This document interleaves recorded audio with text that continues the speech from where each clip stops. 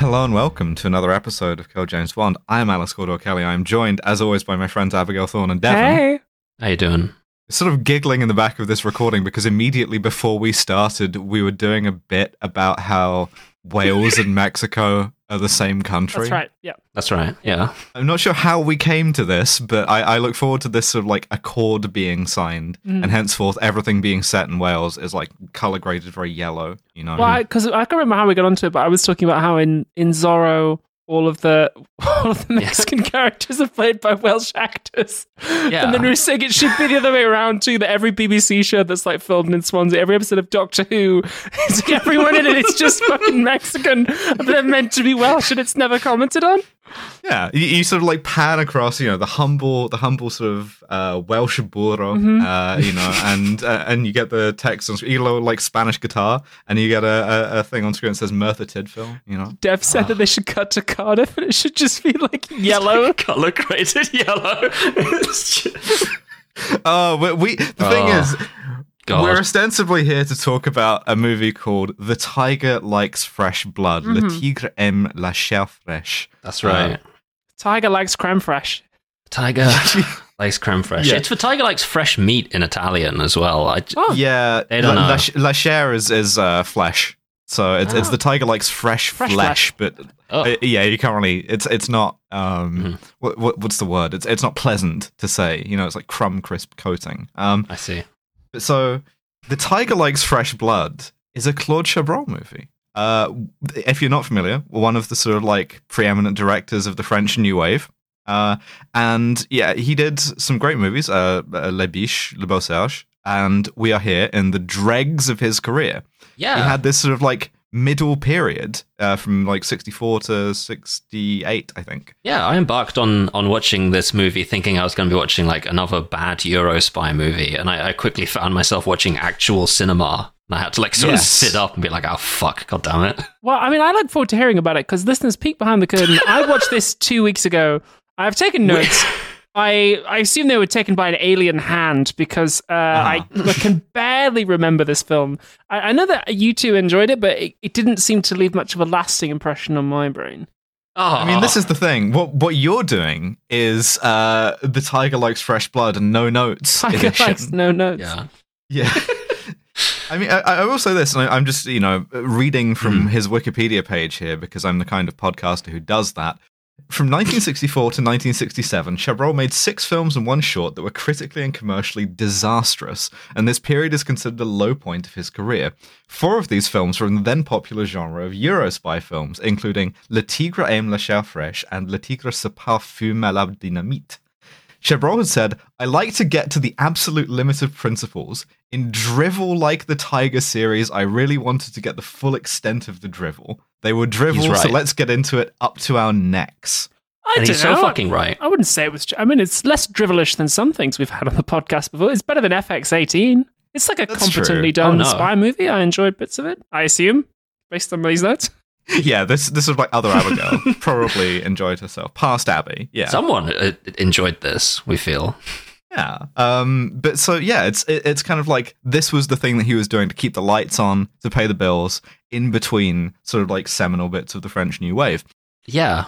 It's pretty, the thing is about this movie, like before I get into synopsizing it, I was expecting this to be another kind of like, as Abby's reaction to it is, where it's like, okay, we get this done, we clock out, and we go on to something else, right? It's kind of like, whatever. And there's bits of filmmaking in here that actually, I think this deserves a reappraisal. You know, this is not something that's much heralded. It's not like where people even bother to review it. People are like, yeah, it's like workmanlike, it was fine. I think there's something there that sort of benefits from a second look. Thank God someone here likes movies, like cinema, like movies, because I don't know fucking shit. You mentioned the director's name like it was something I was supposed to know, and I was like, oh fuck, I see. You'd think it would be me, the person who's in them, but no, actually, I like being in them. I don't really watch them. You don't actually know what a movie is, yeah. You like being in front of the camera, that's fine.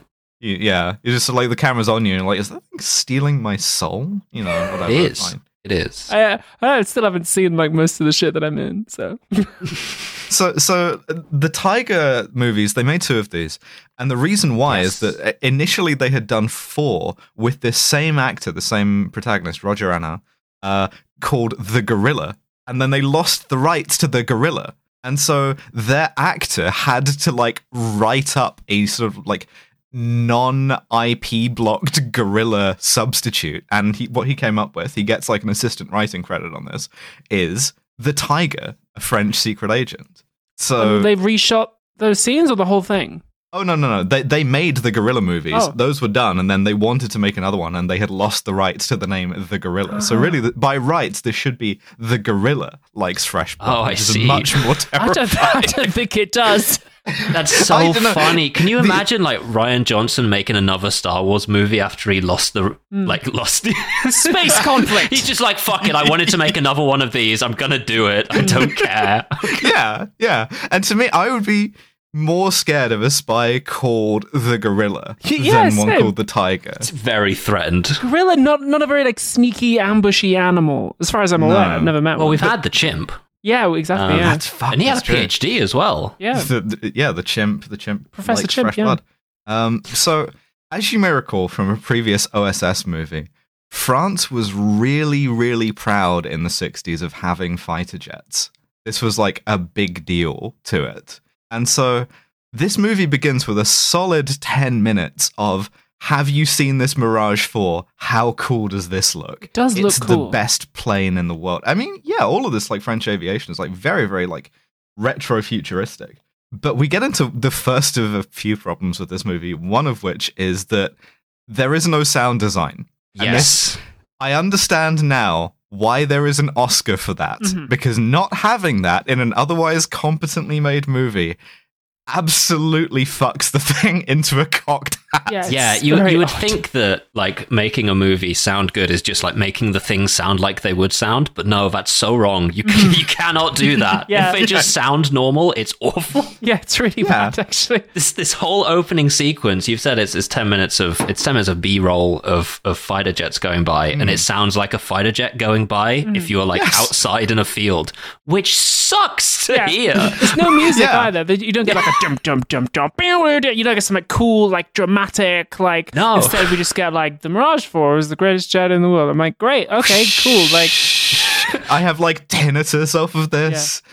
Also, they've de-invented color. It's 1964. They uninvented color. It's cheap. Yeah, it's cheaper to get black and white film stock. So, and they don't really use the black and white film stock to their advantage here in the way that our very first one, the name of which I've immediately, the first OSS on the set one. In the same way that the film doesn't have music, it doesn't have color. Yeah. But so we find out that this Mirage stuff is part of a presentation being given in Turkey. Not identified. We have to find that out later. Oh shit, this was Turkey? Okay. Yeah, this is Turkey. And there's a bunch of like dignitaries watching a very thoughtful presentation about how cool the Mirage is. One of them is wearing an honest-to-God fucking monocle. Yes, he is. I was like, yes, sick. And they do the funniest possible thing with that monocle, because a guy sort of crouch walks into the back of the thing for stealth. He presses R3 at the back of the room. He appears at the back like our first shot of Napoleon Solo. Like, it's just a long shot of all these guys watching, and he just walks around, sneaking up behind this fucking guy. He puts a grenade in this guy's inventory. No, what he does is he very lightly presses a prop knife to the guy's shoulder, and we get a close-up shot of the monocle popping out of his face. So good. That's Kino. Good. Cinema. It's when I got the first whispers I might be witnessing a masterpiece. Yes. And then, like me playing Assassin's Creed, having done this in broad daylight, his plan is to just flee the scene. He leaves. He doesn't sneak out. He runs straight out the middle of the front steps through the center of the road away as well. Yep. Legitimately dangerous to film. In the 60s, you could just walk into government buildings and kill people. That was the thing that happened. As long as you crouch walked when you were in the actual room. I'll see on days.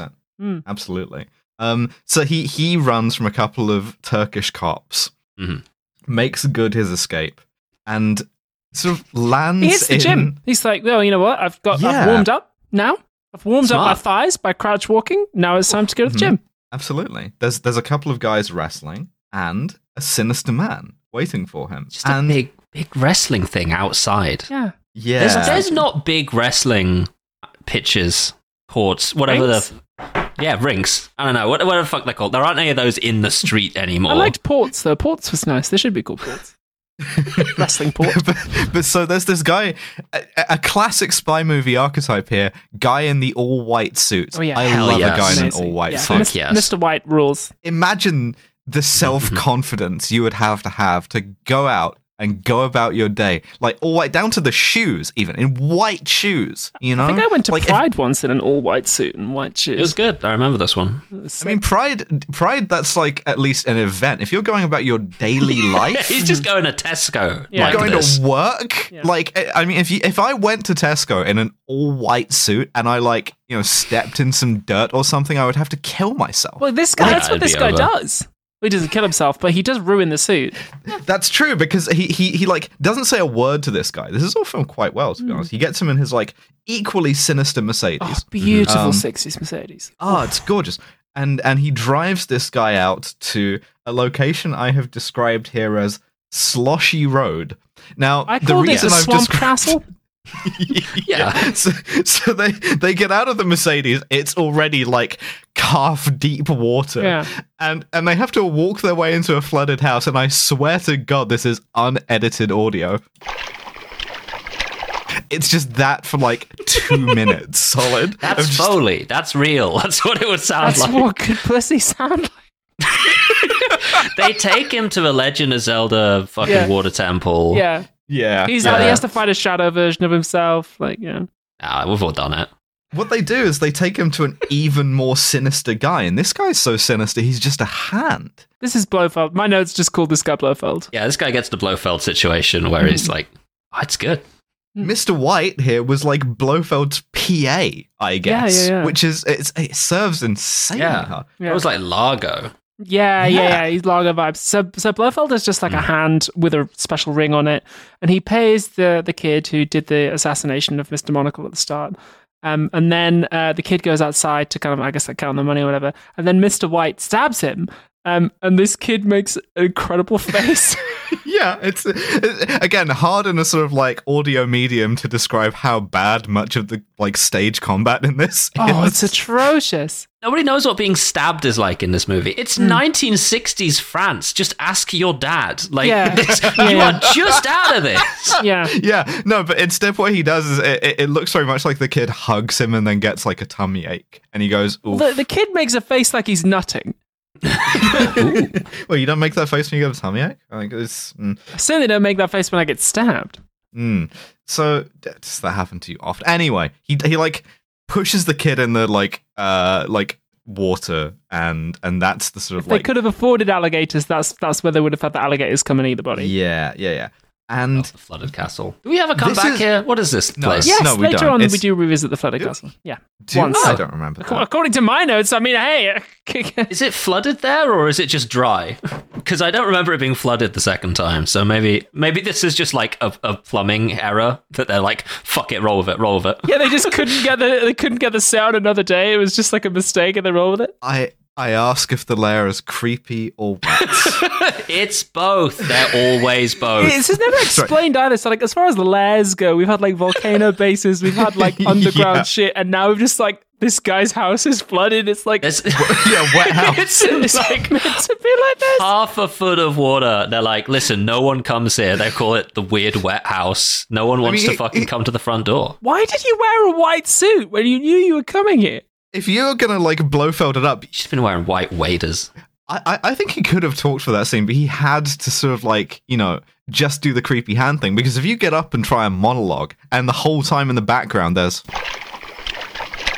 No, this doesn't work, Like, there's a reason why in No Time to Die, when Safin's talking about his, like, toxic treasure or whatever, he's not just, like, wading through the goop, right? It's because Yeah. it kind of, like, is undignified. It's weird to be wading in the goop. It's not a powerful position. No. To be fair, Blofeld's room not flooded. Yeah, true. He's wisely on the first floor. Yeah. Yeah. Just to kind of like shaking out your trouser cuffs before you go in Blofeld's office. You don't want to track mud into Blofeld's office. Yeah. Oh, you don't want to track fucking mud. See, this is a movie that really rewards a lot of tangential bits. Yeah. Is the main. You don't want to touch the fucking metal plate in that room either, because everyone's... Blofeld did that the first time. That's why he's like, right, we need to move this room to this first floor. We can't do this in the wet rooms. Killed the entire leadership staff. Shit. So this is a sort of example of what we in the business would call, and I'm proposing this term here now, the 009 scene, yes. right? But the way that it's filmed, I've heard that scene before. You have like no conception that it's the monocle guy that they were supposed to care about instead of the kid, because the kid's been the protagonist, and you see the kid get killed at the end, but then they cut to the next scene and it's like, Bond, our Mr. Monocle Man has been killed, and it's like, and like he takes the fucking cigarette out of his mouth and he goes, not monocle guy. Fuck. I really liked him. Did you? I loved all the scenes we shared together in The Gorilla. Go back and watch those. He died doing what he loved, popping his monocle out of his face for comic effect. Yeah. It's all he ever did when he was alive. It's why he fucking started wearing it. He and I really saw eye to eye. Just the one eye, just his good one. Atrocious. So this is Louis Rapier, the tiger. Meanwhile, karate. Who is introduced doing karate, and the general, M, walks up and is like, hey, we need you for a mission, immediately gets like judo thrown. Yeah. I think this is funny. This is a good bit. Like, it's good, yeah. He approaches from behind and immediately gets thrown. Nice. How do we introduce our Bond? Is he like OSS on set? Is he on the firing range, like shooting? Is he like James Bond, where he's like immediately in the action? No, we've got to give him something new to do. Is he just standing normal? He's standing still. He's doing some like karate judo shit. Oh, he's doing karate. He's doing martial arts. Okay, cool. This is smart. And yeah, it's interesting. Also, if Sean Connery had thrown Bernard Lee over his shoulder, that man's hips would have exploded. He just throws all of them when it's like in the fucking Dalton years and everyone's ancient. Yeah. Judi Dench like body slammed by Pierce Brosnan. We are going to be connoisseurs of the Bond introductory scene by the end of this shit, because we're going to have one a fucking movie. This is pretty good. It's like cover albums, you know, like playing the hits. It's like a bunch of takes. It's putting a spin on James Bond. You see the refraction. Maybe. We're coming to know James Bond better through seeing him, like, through attempts to imitate him. The first time we met James Bond, he was introduced gambling on a game of chance, which just made him look like a That is true, dipshit. yes. Yeah. In Dr. No. So of course, he also has a Q, Duvet. Yeah. Who is introduced, and this movie comes to the comic Q bits before Bond does. It does.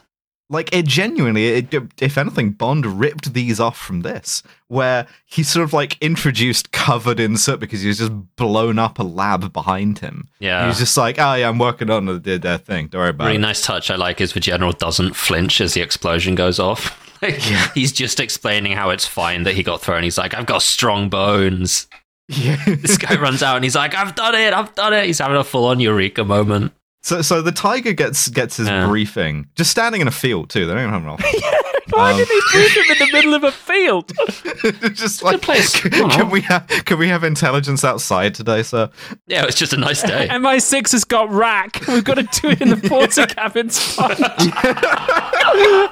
Oh, fuck. So he gives them this briefing, which is Turkey is going to buy these Mirage fighter jets from France. And in the course of trying to do this deal, 009, Mr. Monocle Man, was killed. And now this Turkish Secretary of Commerce is going to come to France, and if he is, the same people who are going to try and like throw off the deal are going to kill him too, so you have to protect him. But the whole time, you know how like even a sort of a Connery Bond was like sort of minimally sarcastic towards M? Yeah. The thing I like about this is that the tiger is like actively sardonic. Like he's like...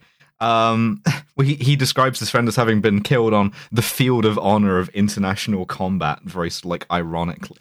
Yeah, there's something I do quite like about this, which is like, you know, the tiger's job in this film is to secure an arms deal, and they do engage a little bit with the kind of like, well, should we really be selling them these jets? Yeah. Like, I guess it's got to happen, like, but Yeah, there's a line too when when M tells him like this minister Baskin is going to be assassinated in what is genuinely very subversive for 1964 France. He says, I thought you knew, General, there are no political attacks in France," which is like no, not so much. I would really love to see, and I noted this many times, apparently, I would really love to see a remake of this film with, like, Daniel Craig's Bond, and it's like, Bond, we're selling these jets to the Saudis. Like, that would be a genuinely interesting setup, and Bond would be like, oh yeah, like, they need them to take out all those, like, dangerous Yemeni civilians. Like, yeah, it would just be, like, a really interesting, like, geopolitical bit of spice. Nice. But so he hands him a photo of Baskin Robbins, and is like, check out this like old fat Turkish man, and he looks a lot like Wayne Knight. Like in some of the later scenes, he looks crazy like Wayne Knight. and he goes, "Who's this handsome young man?" Sort of jokingly. I'm like, this is it's a good script. There's good dialogue in it. But yeah, so he's gonna have to like protect this minister and his family. Yeah, so you have to go to the next location, and next location is Orly Airport. Yeah, because they haven't built Charles de Gaulle yet. I don't know. I didn't brush up on my French airports before this one. I'm really sorry. I was just turning my. It was an interesting historical note to me. I guess. Oh, you were turning a page. I'm sorry. I thought you were giving me space to really like come out hard for the airport. When in the course of this podcast have I ever given either of you two space to come out about anything? You guys gave me space to come out, and I very much appreciate that. Oh, thank you. I'm still going to talk over you, though. I interrupt every third thing you say. I think you can talk over me a bit as well. There was a very funny moment though where Alice said this thing about the French airports, and both Dev and I just went, ooh, on the way. It's like, our cameras are on, so it's sort of like back of the classroom, like...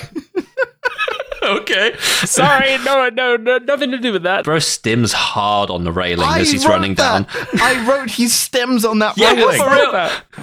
So he's like late for work, I guess. He's got like a piece of toast in his mouth or something, and he's like, as he's running into work, there's a railing there, and he's like running his hand along it in a very, very stimmy way. Yeah, he's running his two fingers along it like there's a guy running. He's like tapping it as he goes, like. Yeah, I'm not sure what this is like meant to convey. I'm not sure what the movie thinks this is conveying, other than like the tiger is like a restless man who's full of energy or something. The tiger is very particular about fresh blood. yeah, the tiger really needs it to be fresh blood, otherwise the tiger doesn't like the fresh blood to touch anything else on the plate. Yeah. Listen, the tiger just has a thing. Okay, it's like kind of annoying sometimes, but you know, it's all part of the rich tapestry of human. Tiger experience. has ADHD. Well, the tiger just has autism. The tiger. I am the only neurotypical spy in the world. I do not understand these jokes. Yeah. I believe I yelled something on the previous. So he meets up with his boys, other like spy boys, including Duvet Q again. Mm-hmm. Yeah, who is just sort of like suggesting gadgets. He's like, yo, man, what about a gun that shoots backwards? Wouldn't that be fucking crazy? What about a camera in your eye? I'm pointing at the screen like fucking FX-18. Fucking FX-18 catching what about a strays? shoe that clabbed you? He's just like just doing bits. It's really good. He's so excited about it too. Like, and then we get a little bit of uncle moment, a little bit of man from uncle moment, because Minister Baskin arrives, and of course, who does he have with him? His wife and daughter, who are both 10 out of 10 smoke shows. Also, do not look in the least bit Turkish. Not even fucking close. Now, do you recognize, however, his daughter? I do. Hello for the third time to Daniela Bianchi from Russia with Love and OK Connery. Tatiana Romanova. I didn't recognize her with her clothes on. Yeah, genuinely. She.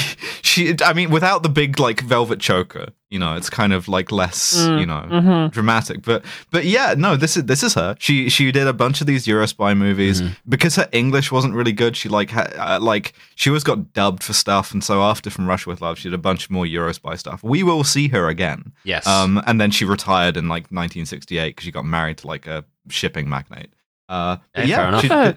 She did a few of these. So yeah, we see then a lot of shots of various people in various sort of like weird situations assembling the plot in the airport, including a guy in a full scout outfit, just kind of like leaving a knapsack behind. Well, because like it was the only way in 1960s France you were legally allowed to be wearing a backpack as an adult man instead of a briefcase. You know, I'd be like, "What, you gay?" Yeah, so various of goons are setting something up, like briefcases are changing hands. There's a little person in a suit who picks up a suitcase from Blofeld. We only see Blofeld's hand. What is Blofeld doing? He's browsing airport books, including James Bond from Russia with Love. I will note that he passes over from Russia with Love to read Sartre instead, which is kind of like That's the thesis statement of the podcast, actually. Yeah. But it's like Claude Chabrol banging on the windows of this movie from the inside, like, get me out of this shit. Yeah, I guess. There are some really interesting shots in this bit. There's a really good, like, wobbly overhead shot of like a thug getting on an escalator. Totally like quotidian piece of action, right? Like it's one line, if that. And it's like, no, this is filmed really like disconcertingly. This is like, there's some new wave shit going on here. There's a shot later where a goon sort of like is caught in a doorway for a second through like a bunch of like circle decals painted on all the windows, and he's just like lined up perfectly through all of them. It's like, this is really stylish. You can really see, knowing that this guy did a bunch of like new wave shit afterwards, you can really see him sort of trying shit out while he's doing these movies that he kind of has to do to keep the lights on. It's an interesting sort of test bed for that, you know? And a lot of it misses, but some of it hits. Some of it does hit. So Baskin gets off the plane. His wife, his insanely hot wife, has to translate for him because he doesn't speak French. Mm-hmm. And his insanely hot wife is like, yeah, listen, nobody's going to assassinate us here, I'm pretty certain. And we're going to do the deal, and everything's going to be like chill. Outside, two goons are assembling a sniper rifle. They're assembling a telescope, cool. Right? Yeah. Well, this isn't even a sniper rifle; it's a sniper pistol. It's like literally, it's a Luger like with a massive telescope. They assemble the telescope, and then they just like strap a Luger to it. And I'm like, yes, that's the gadget.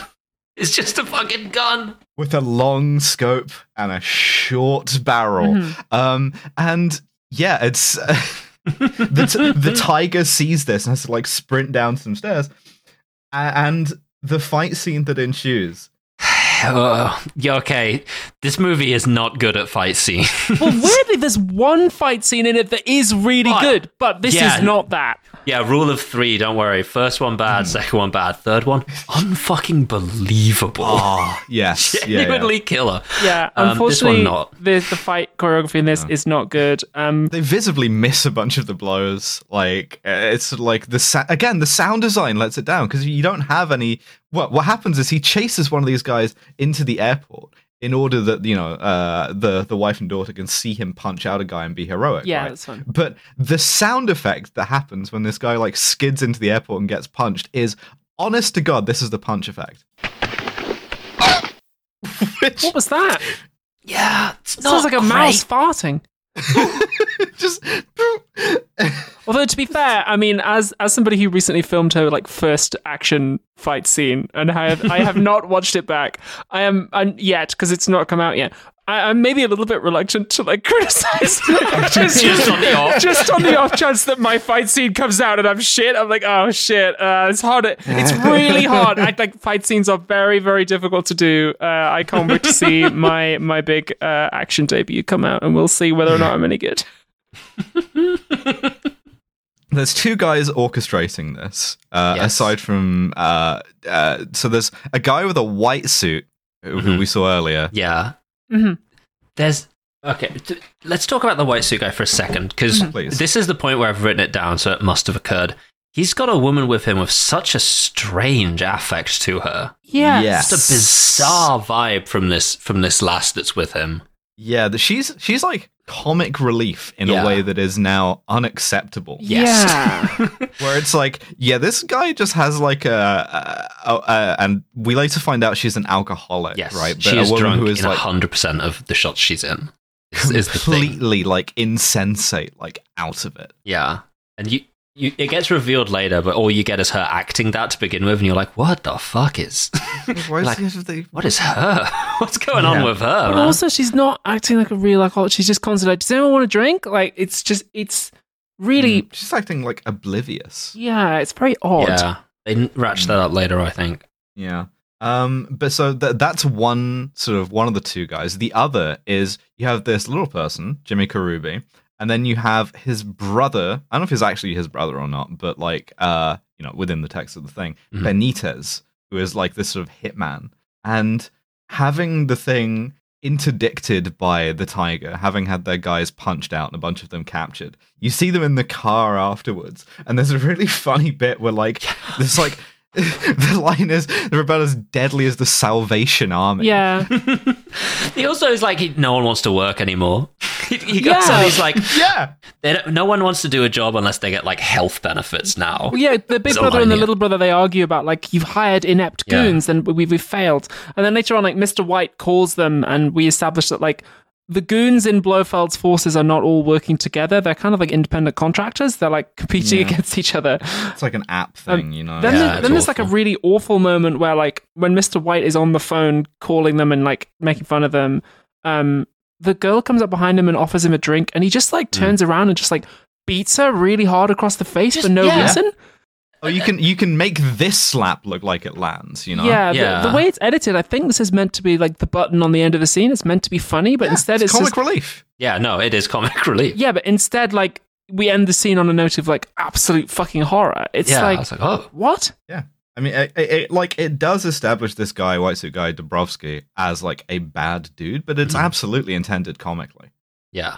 Oh, I should also say, because this is going to be important later, with the Turkish party is Baskin, this minister, Mr. Get Assassinated, right? Generally, I do like being like a larger man wearing a suit is sort of like very getting assassinated coded in spy movies. This man is wearing a target on his back. Yeah, you seldom see a sort of like fat assassin. It's always like, no, you're the one getting assassinated. You will get 50 points for this man. And the dick game must be outrageous because, again, insanely hot wife. His like also insanely hot daughter, and the most suspicious man in the world. Yeah. This Grand Vizier motherfucker. This Jafar ass dude. He keeps Kubasi, walking in on her like when she's half naked, things like this. Like that's how they sell it to us that he's creepy. And it's like, wait a second, could this guy be evil? Well, I won't think about it. But yeah, so the two brothers, the Benitez brothers, are like at this junkyard, and we get like they pad it with like 15 minutes of car crushing footage. Yes. Yeah, what was that about? I mean, I don't know. I guess thought it's really expensive to crush a car. Like, you got to buy a car. Get your money's worth. Yeah, true. Maybe it was just short in the edit room. I don't know. I do think it was well filmed. It was interestingly filmed. But at the same time, like, genuinely, I'm like, in a different movie, this might be good. But what it does is it just, like, kills the pacing. In the same way that the camera operators in Thunderball kept getting distracted by underwater animals, this French new wave artist is just distracted by, like, oh, that's a really, like, interesting like, footage of, like, It's like, machinery says a lot about society, and he's gotten really caught up on it, and everyone's like, all right, let's get the plot going. What's going on here? Well, my next note just says umbrella knife. Yeah, he's got a knife in his umbrella. Does he use it? Let me ask this question to you. Does he use it in the movie? Answer, no, he does not. But he has a knife in his umbrella, and he gets it out like fucking 5 times. I mean, to be fair, if you had a knife in your umbrella, you would spend most of your time just like showing off your umbrella. I would, and that's why it's good that we don't have open carry in the UK, because I would just be like constantly fucking with my gun. There's a shop near me that sells sword canes. So those are so illegal. Like, genuinely, Hey, I mean, the shop that sells the illegal goods. It's advertising outside. Anyway, so next day, Mrs. Baskin, smoke show wife, she's getting a massage naked, of course. Yeah, she's hanging out in the all-girl, all-naked massage room. In the hotel. Which, take me there. How do I check into that? Yes. Wait, I have been to These Turkish women, very modern. It's what the T in LGBT stands for. Turkish. Keir Starmer's like, Turkish women are not women. Yeah, lesbian, gay, bisexual Turk, you know. Yeah. So the tiger comes to see her, and she's like, "Oh, show him in." And they're like, "Do you want to get dressed first?" And she's like, "Nah." No, pussy out. Yeah. Like, yeah. So she says when the tiger walks in, she's like, "Thank you so much for saving our life yesterday. You know, you're going to be our personal bodyguard." Much like an umbrella knife, if you have the pussy, you probably want to spend a lot of your time like brandishing it, you know? Yeah. Yeah. And she says, "Oh, you must come shopping with us because we are women and women be shopping." Yeah, much like in OSS 117, right? The thing that you can do as a man with a woman is to like take her out shopping and awkwardly carry all of her bags, and she spends all of the money in the world. Yeah. I mean, would you not? Oh, certainly. I'd do and it. I mean, Again, I would love to see Daniel Craig's Bond go on this girl's day out and have to carry like some rich lady's like handbag. That would just be really funny because it kind of sells the idea that the tiger is like this is kind of a boring mission for him.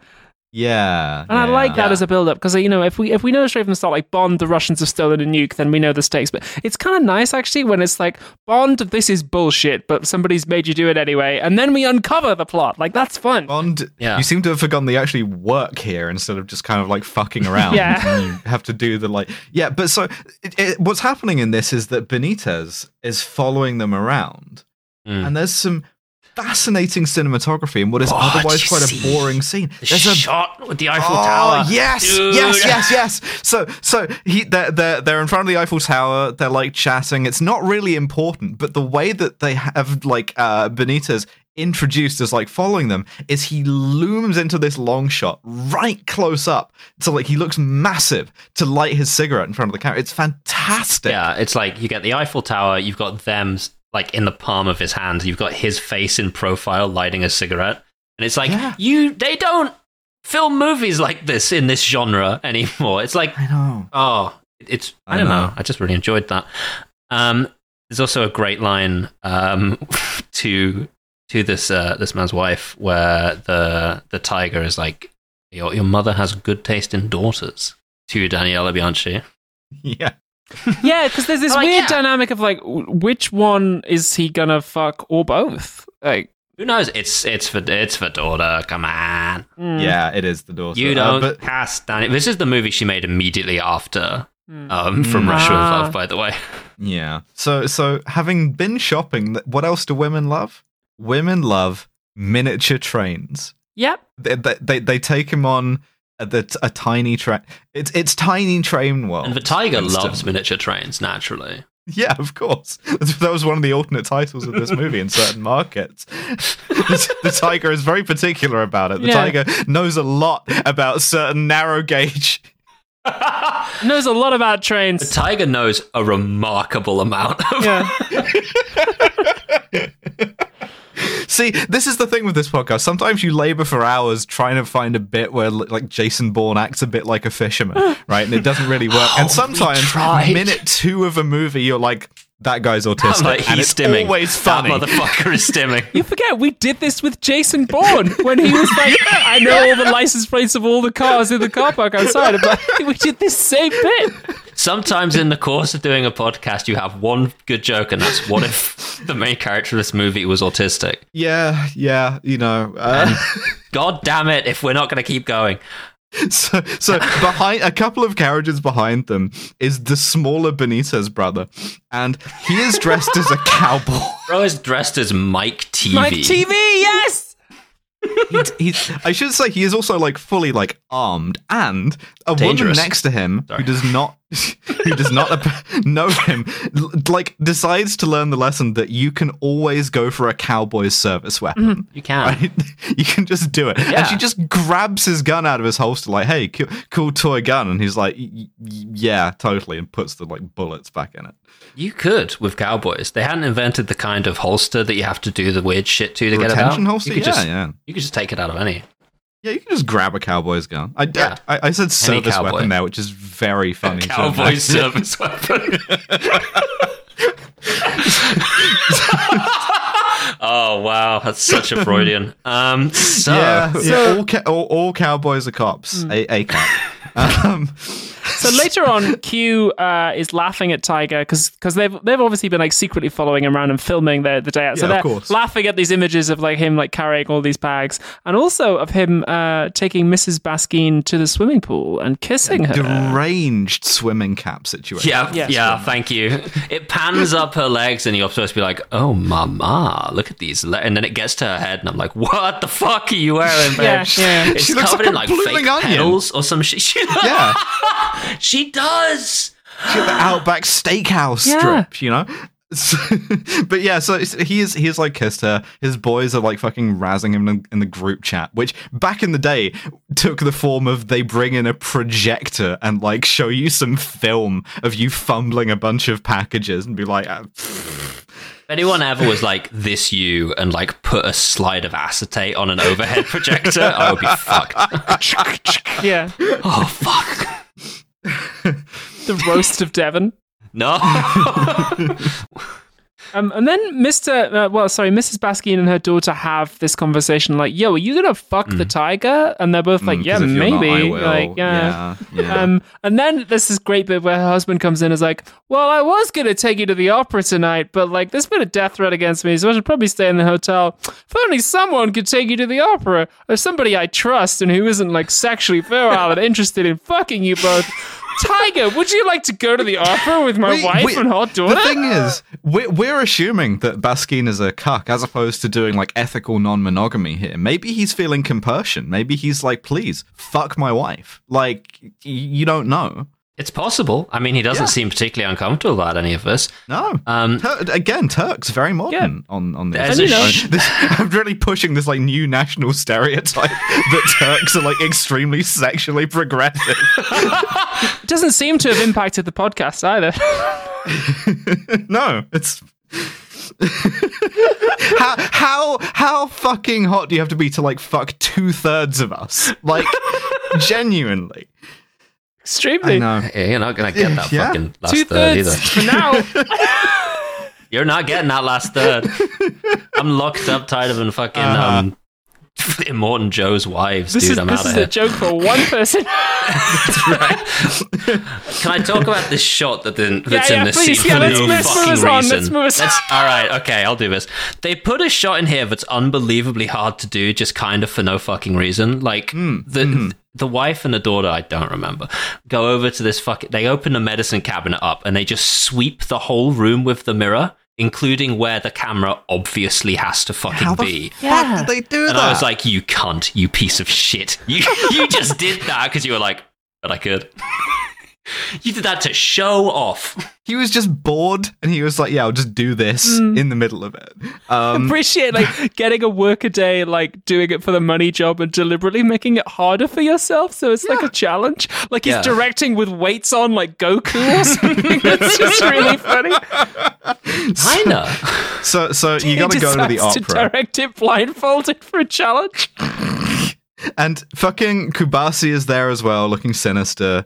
We see the daughter is using the opera glasses to like gather data on Le Tigre. She's like watching him. She's like, man, he's fucking hot. Extremely cunt to like not watch an opera, but to watch a hot person with opera glasses. Very cool. Yeah. On the way out, by the way, of the Turkish embassy, they're like, oh, and this bird cage came for you, and it's like, yeah, we'll just put it in the thing. This is exactly what I wanted to do that time I got thrown out of the Metropolitan Opera, but like I never got to do it. I still never been. What, get smuggled back in the bird cage? No, like use the opera glasses to check out the hot people. Oh, of course. I was supposed to go, so I know this is you're like swiveling around 180 degrees in your seat looking for like horny MILFs in your area. Yeah, well, so I mean, this is a complete fucking aside, but like, so I think it was for my like 20-something birthday. I was in New York with a girlfriend at the time who's very lovely and very bougie, and she bought us tickets for the Metropolitan Opera. And so we obviously were like dressed to the nines. Like she was in like a ball gown, and I was, in the closet at the time, so I was, black tie. And when we were 2 minutes late because she was making her hair look absolutely perfect. And we walked up to the Metropolitan Opera, and we didn't realize this, but when you go to the Met Opera, if you are 2 minutes late, they will not let you in because the doors are closed. And they said, I'm very sorry, you cannot come in. I don't care how much you fucking pay for the tickets. Absolutely not. Goodbye. And so we were like, well, skill issue. I guess we'll just like go out to a bar dressed like this. And we just had a fucking great time. We just I want to really highlight. she was in a ball gown and I was in the closet is a crazy sentence, and I really like that. Yeah. just like artism. At the end of the night, she was out of the ball gown, but I was still in the closet. So, I mean, the other thing is, God. I'm just too distracted thinking about the concept of horny MILFs at the opera, because the opera is like the ideal. That's where they're at. That's where I gotta start going to the opera. Listen, it's the opera or cruises. That's where the horny MILFs are. Yeah, but like in particular, there's a real sort of class character to the horny opera MILF that suggests that like this is a woman who operates like a foundation, and I'm like, adopt me. Adopt me, take me home. Yeah, like, I need to go to the opera. I've still never been. I should go. I mean, we got to go to the opera. Yeah, right. Works outing to the opera. I came so close to going to the opera one time, and just never did again. That's so fucking good. So what? Of course, what happens is legitimately the Ocean's 11 move of like, there's no way a small man could be small enough to fit in that thing. Where like, just the guy gets out of the birdcage, and what he does is he tries to garrote Baskin with his bow tie. Sorry, I just want to point out that the assassin cuts his way out of the birdcage with a knife. Yep. Puts the knife away. Yeah. And then tries to assassinate this man with a bow tie. It's very, very particular about, It's cunt, I think, because like they hold the shot the entire time he's undoing the bow tie. I think he just wanted to. I think. Yeah, but, and he does him Luca Brasi style. What is the opposite of a Kronstein rosette? Because this guy just completely fucks up. He loses the bag hard on this one. Yeah. And in the course of doing him Luca Brasi style, Baskin manages to like hit his like panic button thing, forcing his assassin to flee and hide himself in a tiny cupboard where every guard is then like, there's no way a man could be tiny enough to hide in there. Mm-hmm. Real blind spots on these guys. Yeah. One of them tries to like slap his dead boss awake, which is very funny. He's not even dead. No, he survived. I think he's out. Yeah. But he tries to like slap him awake, which is not great for your career security. CPR. Meanwhile, that's what they used to train you as CPR. Meanwhile, at the opera, this woman on stage, by the way, a couple of shots of her are pure Abby. Like a couple of them genuinely like absolute spits. Yeah. And I mean, it's that's not good because it doesn't end well for her. Yeah, well, I don't recognize the opera because it's in French, and what kind of barbarian goes to the opera in French? But yeah, terrible. There's only ever German. Fuck off. German or Italian, please. But yeah, I think there is genuinely an entire essay to be written about some of the fucking cinematography. And really good. Like, yeah. So how to describe this? A guy tries to like disguise himself in a wig, gets on stage, and murders the singer in order to provide a distraction. But throughout, you're like holding on her reaction, which is sort of confused and ambiguous about whether or not this is like she's still singing part of the performance. Yeah, it's there's philosophy happening. This being a French movie. Yeah. Oh shit. The tension is ratcheting up this whole time because like Mr. White is there clapping like a gunshot at multiple points during it. Just and he does the same thing he does at the start, where like you have the shot of this opera singer, and then you see a guy in the distance, like far back from set, appear and start walking forwards. Yeah, it's really good. Nice. I don't know. It's so really... the singer gets stabbed, and in the ensuing distraction, Michaela, who's the smoke show daughter, gets kidnapped. I would hate for this to happen. And the tiger runs at the opera too. And the tiger runs after them, but gets knocked out and fails. So like my ideal opera date. So he gets owned. He gets like ambushed. He gets hit in the head. Fails. And his boys wake him up with a beer and a ham sandwich. Nice. Which fantastic, And what he does is he engages in sandwich reasoning. Yeah, I didn't really follow this, but whatever. I need some tools to help me understand what's happening to me. What is immediately in front of me? Ham sandwich. And using the teaching tool of the ham sandwich, he learns that there's not one gang involved, but there's two. Yeah, because he says, well, why kidnap the daughter if your goal is to kill the dad? What is the point of that? And he realizes, oh, there's like two gangs here competing against each other. Mm. And they didn't know that these two attacks were happening on the same night, the opera and the hotel room. Yeah, and this is the Benitez brothers and Dombrowski, as we've seen. The Blowjob brothers and Dombrowski. The Blowjob brothers and Mr. White.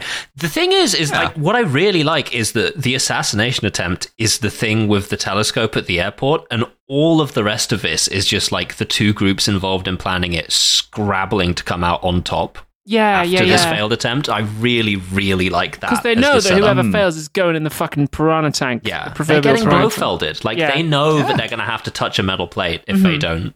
To drink the water, the brown water, and die.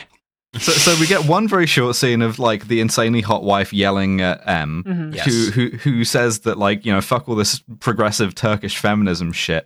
This is France, and he says, my line is mon képi reste sur ma tête. My cap stays on my head, which is a great little line. Le Tigre remembers that they just captured like 5 guys at the airport. Yeah.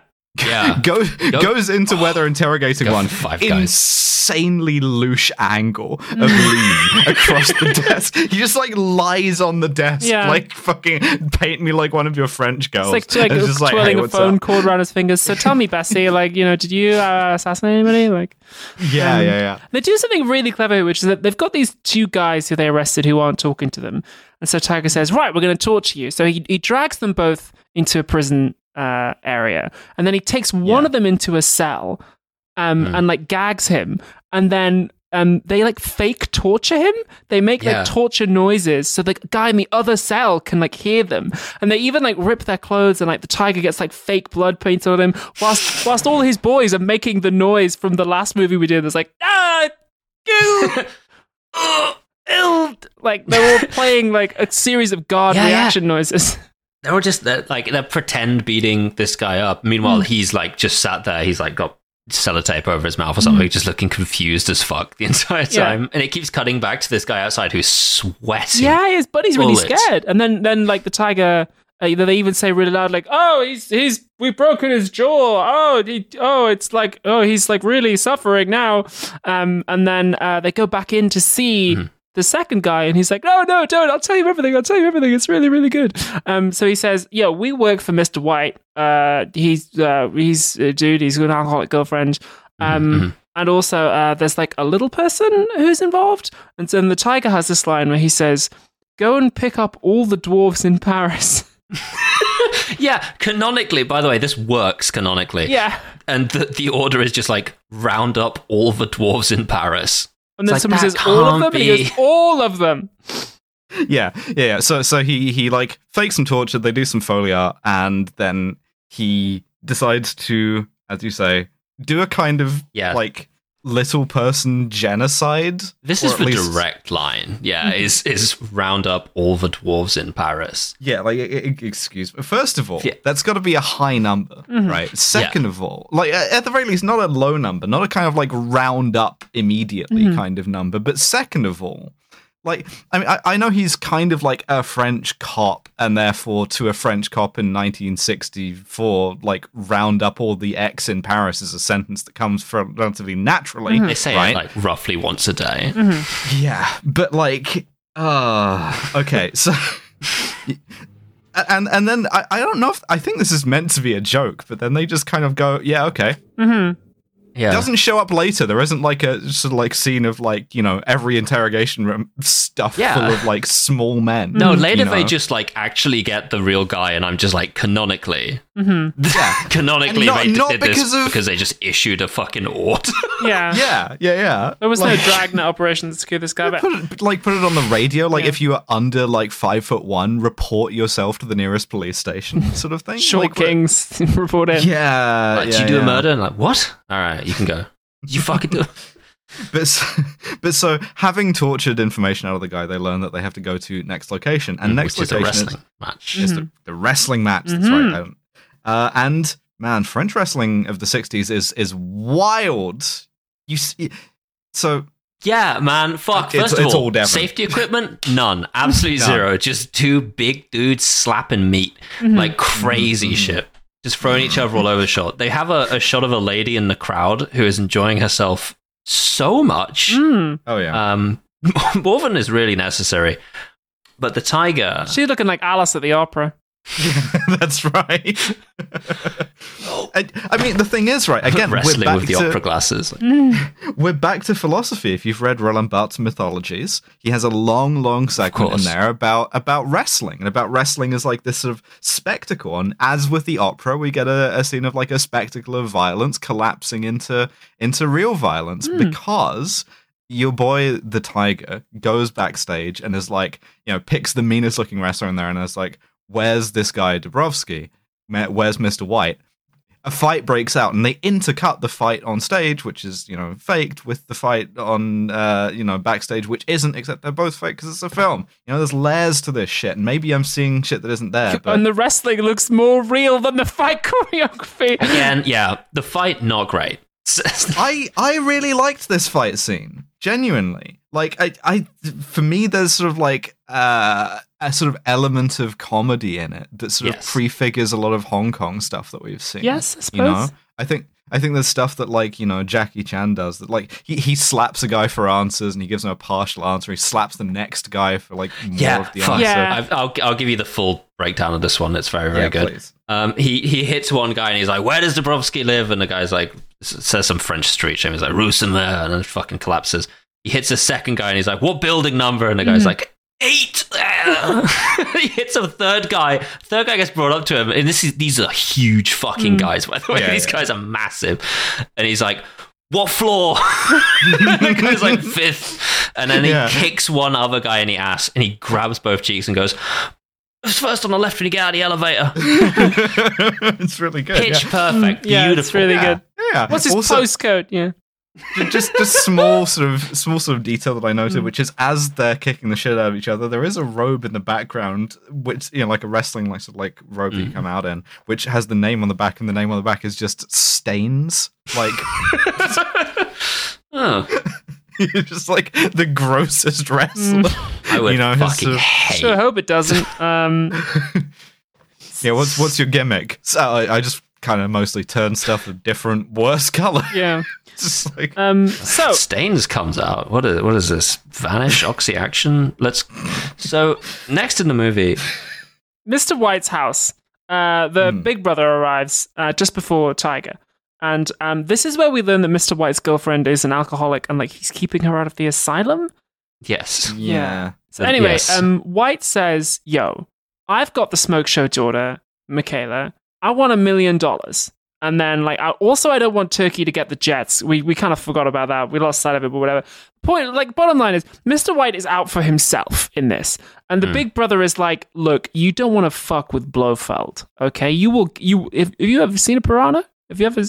Oh, you know what have you ever touched your hand to a metal plate? Yeah? You ever seen that shit? I mean, the thing is, it's a really interesting sort of little ransom scheme, right? Which is, he has the daughter.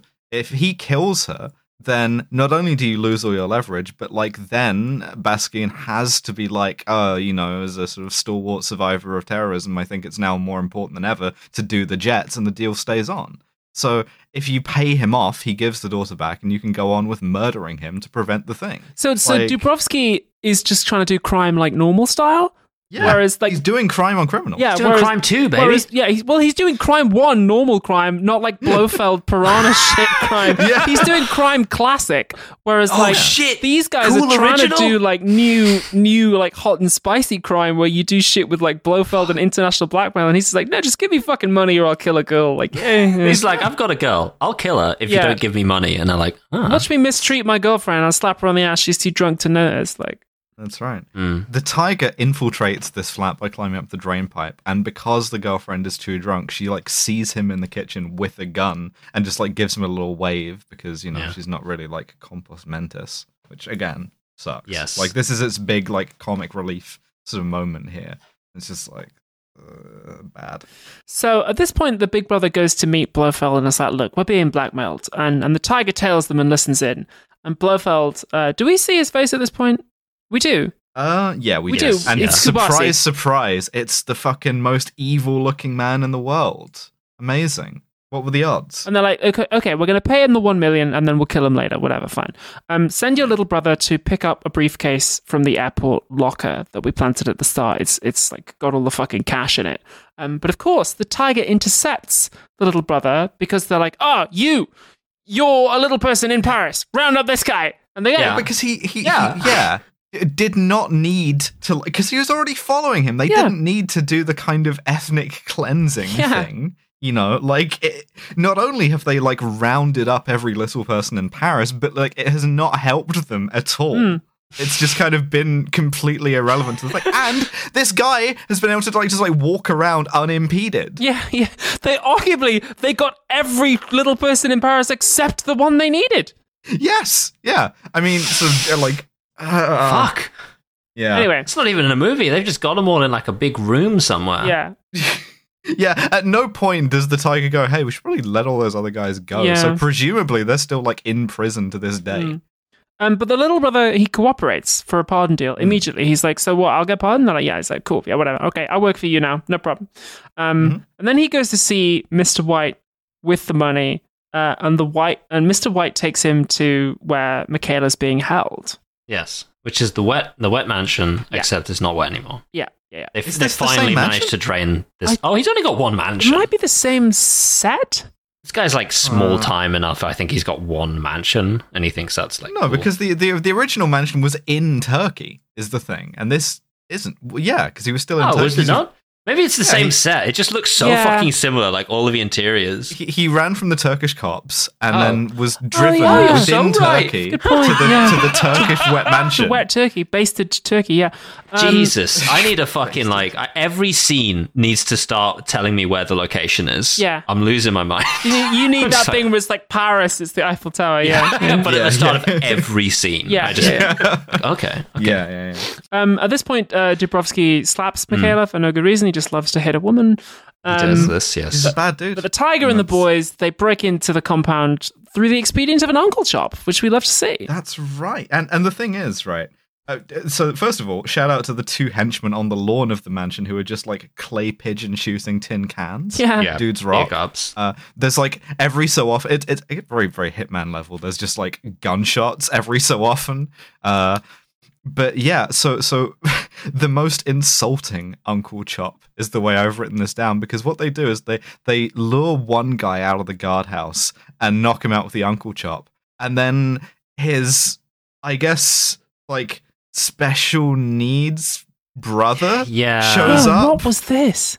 And more comic relief, I guess, and is also then Uncle Chopped into. So you've just like taken out like a vulnerable guy and his carer with two Uncle Chops, which feels ableist. Is, I think. Yeah, sure. Yeah, for this simple Jack guy comes, and it's like pretty insulting the way he's done, and it just gets like, Uncle Chopped. Anyway, Dubrovsky's like, yo, I'm doing crime one.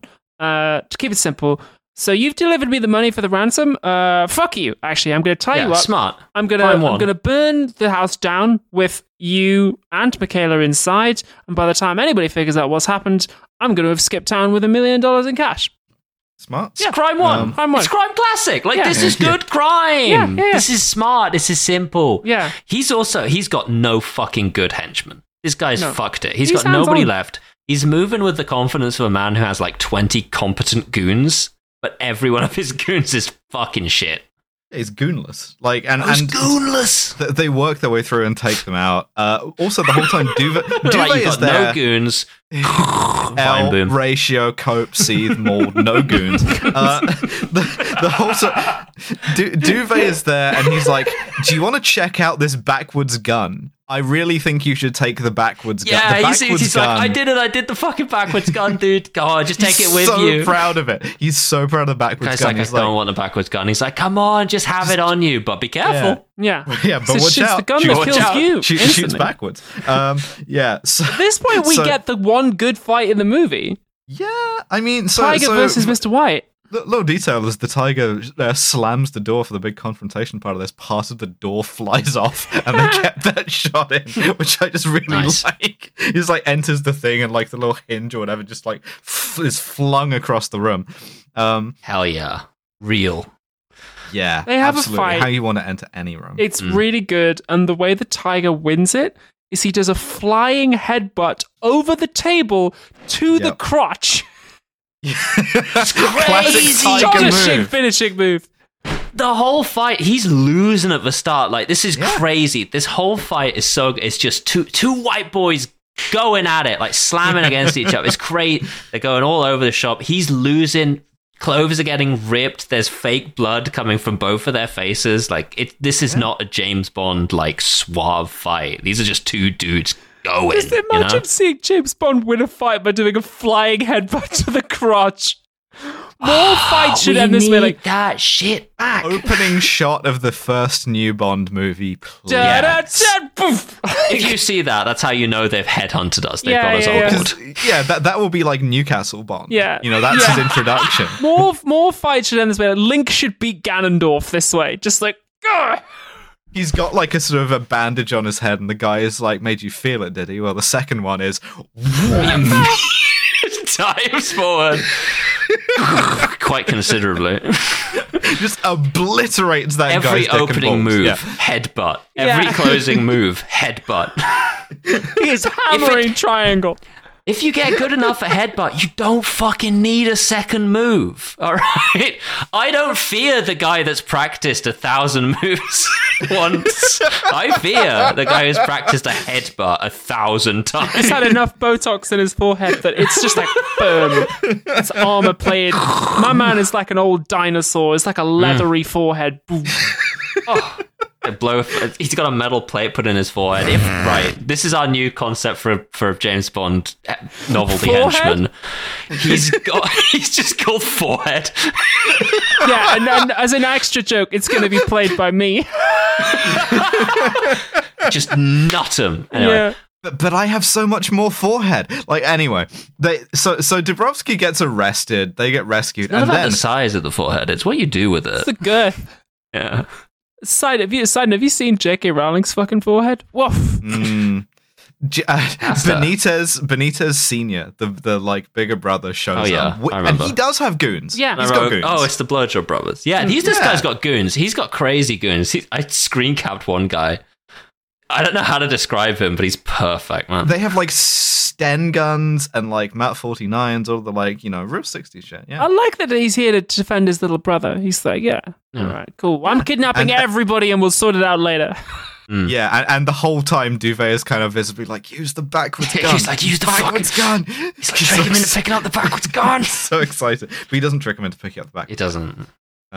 Instead, they go to the car crashing yard, and there's a weird kilt guy who I think we're supposed to know who it is. I have no clue.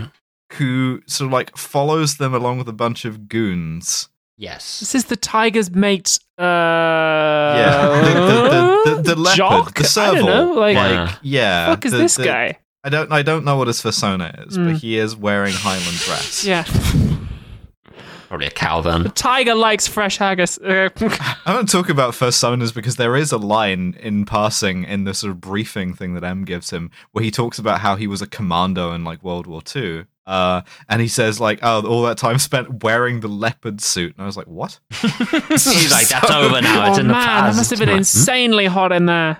Oh. They reassigned him to Tiger from Leopard, I guess. Can you imagine if you were like a Nazi and you saw a furry coming at you in a tiger suit? You fucked. Yeah, no, it's over. Basically over. Yeah, you're basically done. If the goose cooks you, that's fucked. Oh, scheisse! Oh, if a goose fursuit, and you're like, yeah, it looks like you just got cooked by the goose. Easy. With a flamethrower? Oh, amazing. Easy mode. All right, so your custom character is playing Battlefield. Second Bond henchman we put together Is a furry. Just a furry.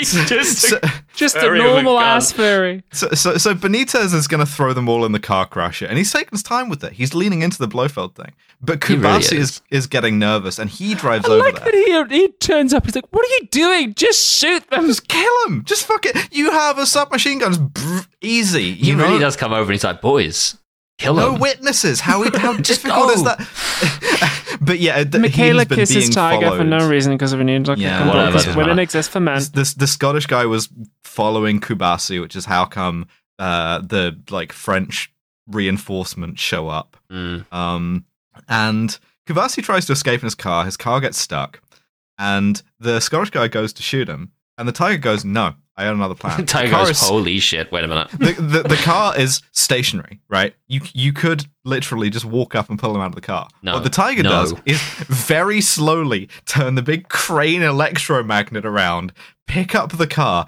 and they film this in like one constant shot with the actual guy half out of the car. They basically crush a car with an actor in it. Yeah. All my notes are full caps. I'm like, holy shit, are they gonna squeeze him? Are they gonna kill this guy? You gotta be fucking kidding me. He gets out. They don't kill this guy. He like at a walking pace simply gets out of the car. He's like, that's crazy, and then climbs out of the car. And I wrote, boo, boo. He doesn't even have a line about my car. Like, oh, my car. My note is, back in the day, every film budget's like every line item on a budget in a movie was like, we bought a beautiful Chrysler and crushed it. And now every line item's like, computer. Yeah. We paid a guy to use the computer. Disgusting. They fully just like put an actor inside a car with like no safety glass, not invented yet. They're just like, we're just gonna like 2/3 crush this, and we're gonna stop the thing before you get crushed, probably. Claude Chabrol is saying, "Are you ready to die for the Tiger likes fresh blood?" Yeah. When he said like I was going like all in on this shit, he was not kidding. Oh yeah, he meant as body counts. Yeah, real sort of like real jodhpurs and sort of like newsboy cap kind of directing style right there. Like, bring on the empty horses, you know. But at this point, Mr. White is like, I liked it better when I was the villain of the film.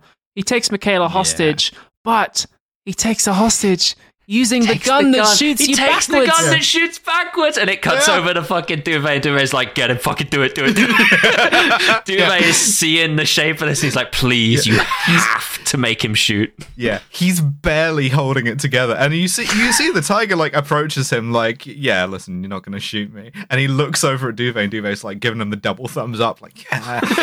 He's like, you bet, and he's like, oh, I bet. And the guy shoots himself. Yes.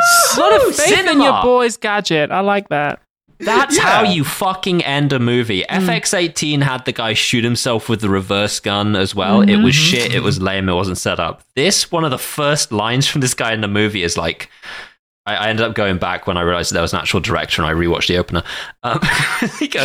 He's like, what if you just had a gun that shoots backwards? You just like leave it in your pocket, wait for the bad guy to grab it, and you're like, oh. It's like foreshadowing right at the start. There we go. Cinema. And this was so.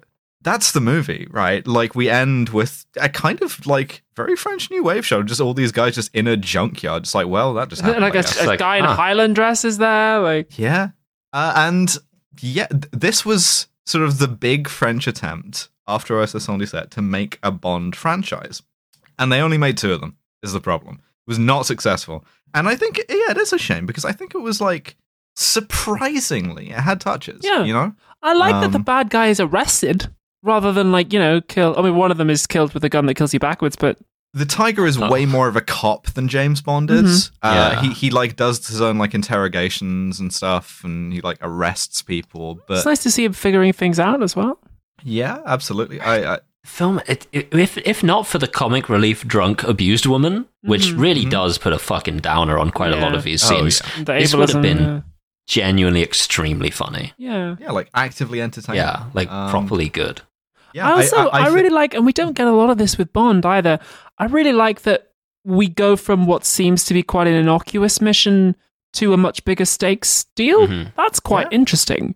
They're kind of like, oh, well, this is kind of a bit work a day and maybe even a bit sort of morally grey to be selling these jets and protecting these 2 women who be shopping. But then we go from that to, oh, there's actually a bigger thing going on here. That's quite nice. Yeah. And the end goal of all this is, again, to just like sell some fighter jets to Turkey, which, comes off. I think there's genuinely something to be said for re-examining this one. And I think smarter people who know about films more than me should watch the opera scene again and write something about it, because I think there's like something there that I can't quite put my finger on that is absolutely worth sort of writing about. I think there's like Cahiers du Cinema thing in there, which we can put our finger on a science-based system.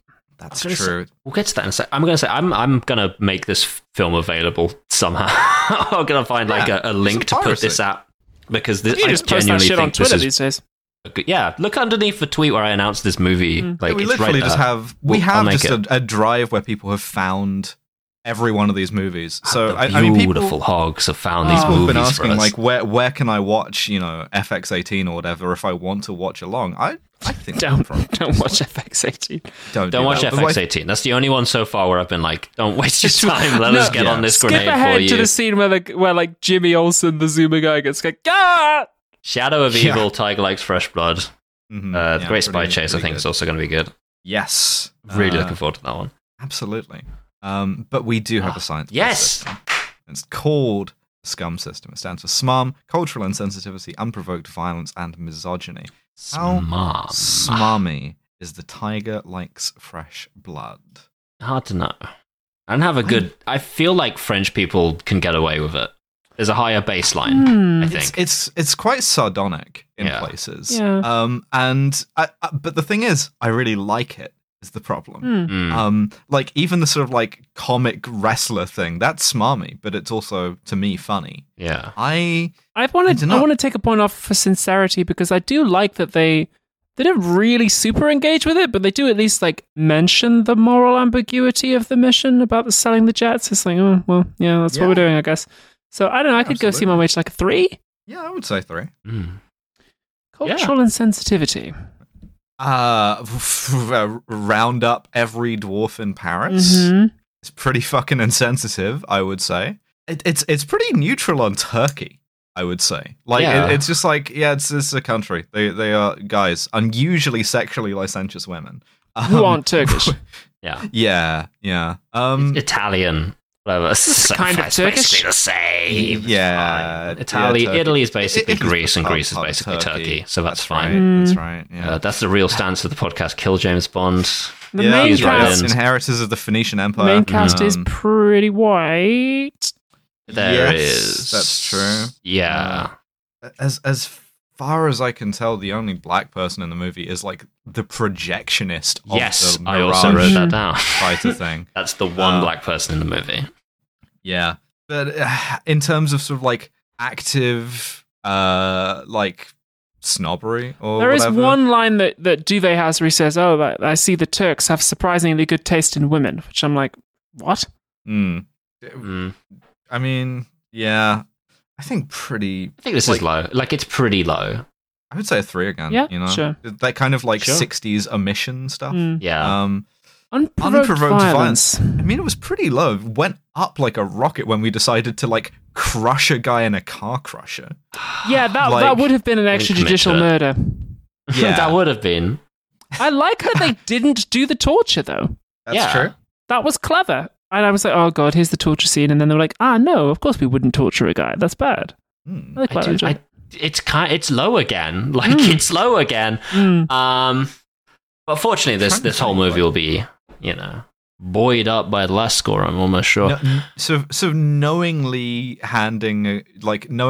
making a guy shoot himself is, I suppose, violent, but... but he was so excited about it. Yeah, it's right. really kind of like you're trying to help your boys. Yeah. I think it's probably like, I'd go like 4, maybe? This movie does a better job of the comedy cue than like 90% of the actual Bond movies. 100%. I could give it a 3. I think the tiger definitely tries to commit some unprovoked violence, but like is stopped by circumstances, which is, I guess, kind of lucky. No, I mean, the filmmakers decide the circumstances. I think you're right. We'll do 3. Just 3s across the board. Well, let's break that trend with misogyny.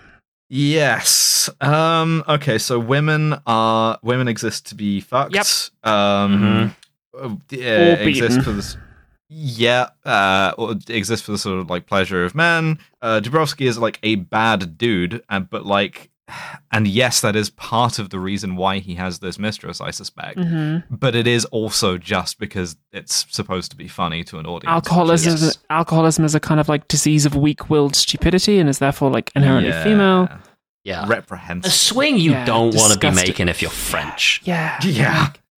I mean, Yeah, and the sort of like romance feels perfunctory, So but at forced. the same time, it's, you know. Yeah, I basically ignored it and had a fine movie. She just kind of kisses him at the end, and you go like, okay.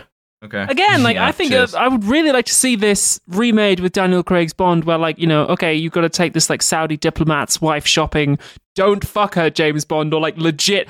I know we always say this every time, bro, but, like, seriously, this could cause an international incident. Sword. You will get bone Do sword. not do this. Like, Yeah. that would be a really good, like, but she's, like, you know, horny and coming onto him because she's an opera MILF. Yeah, that would be a working great film.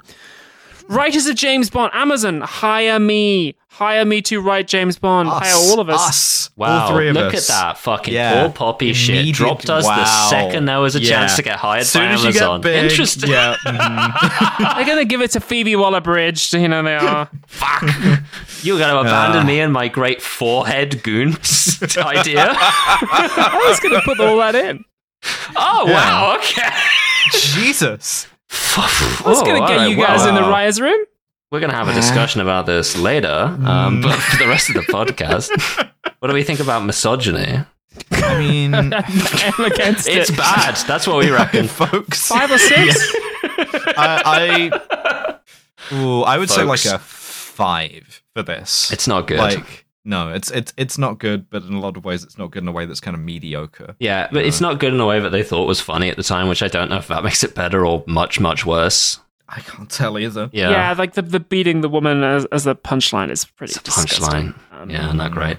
So that gives us a total score of 14, which is pretty run in the middle as far as Bonds go. It's the exact same score we gave to Bangkok Bangkok, which is quite fun. Same as Die Hard, weirdly, if anyone's interested in the Die Hard Christmas series.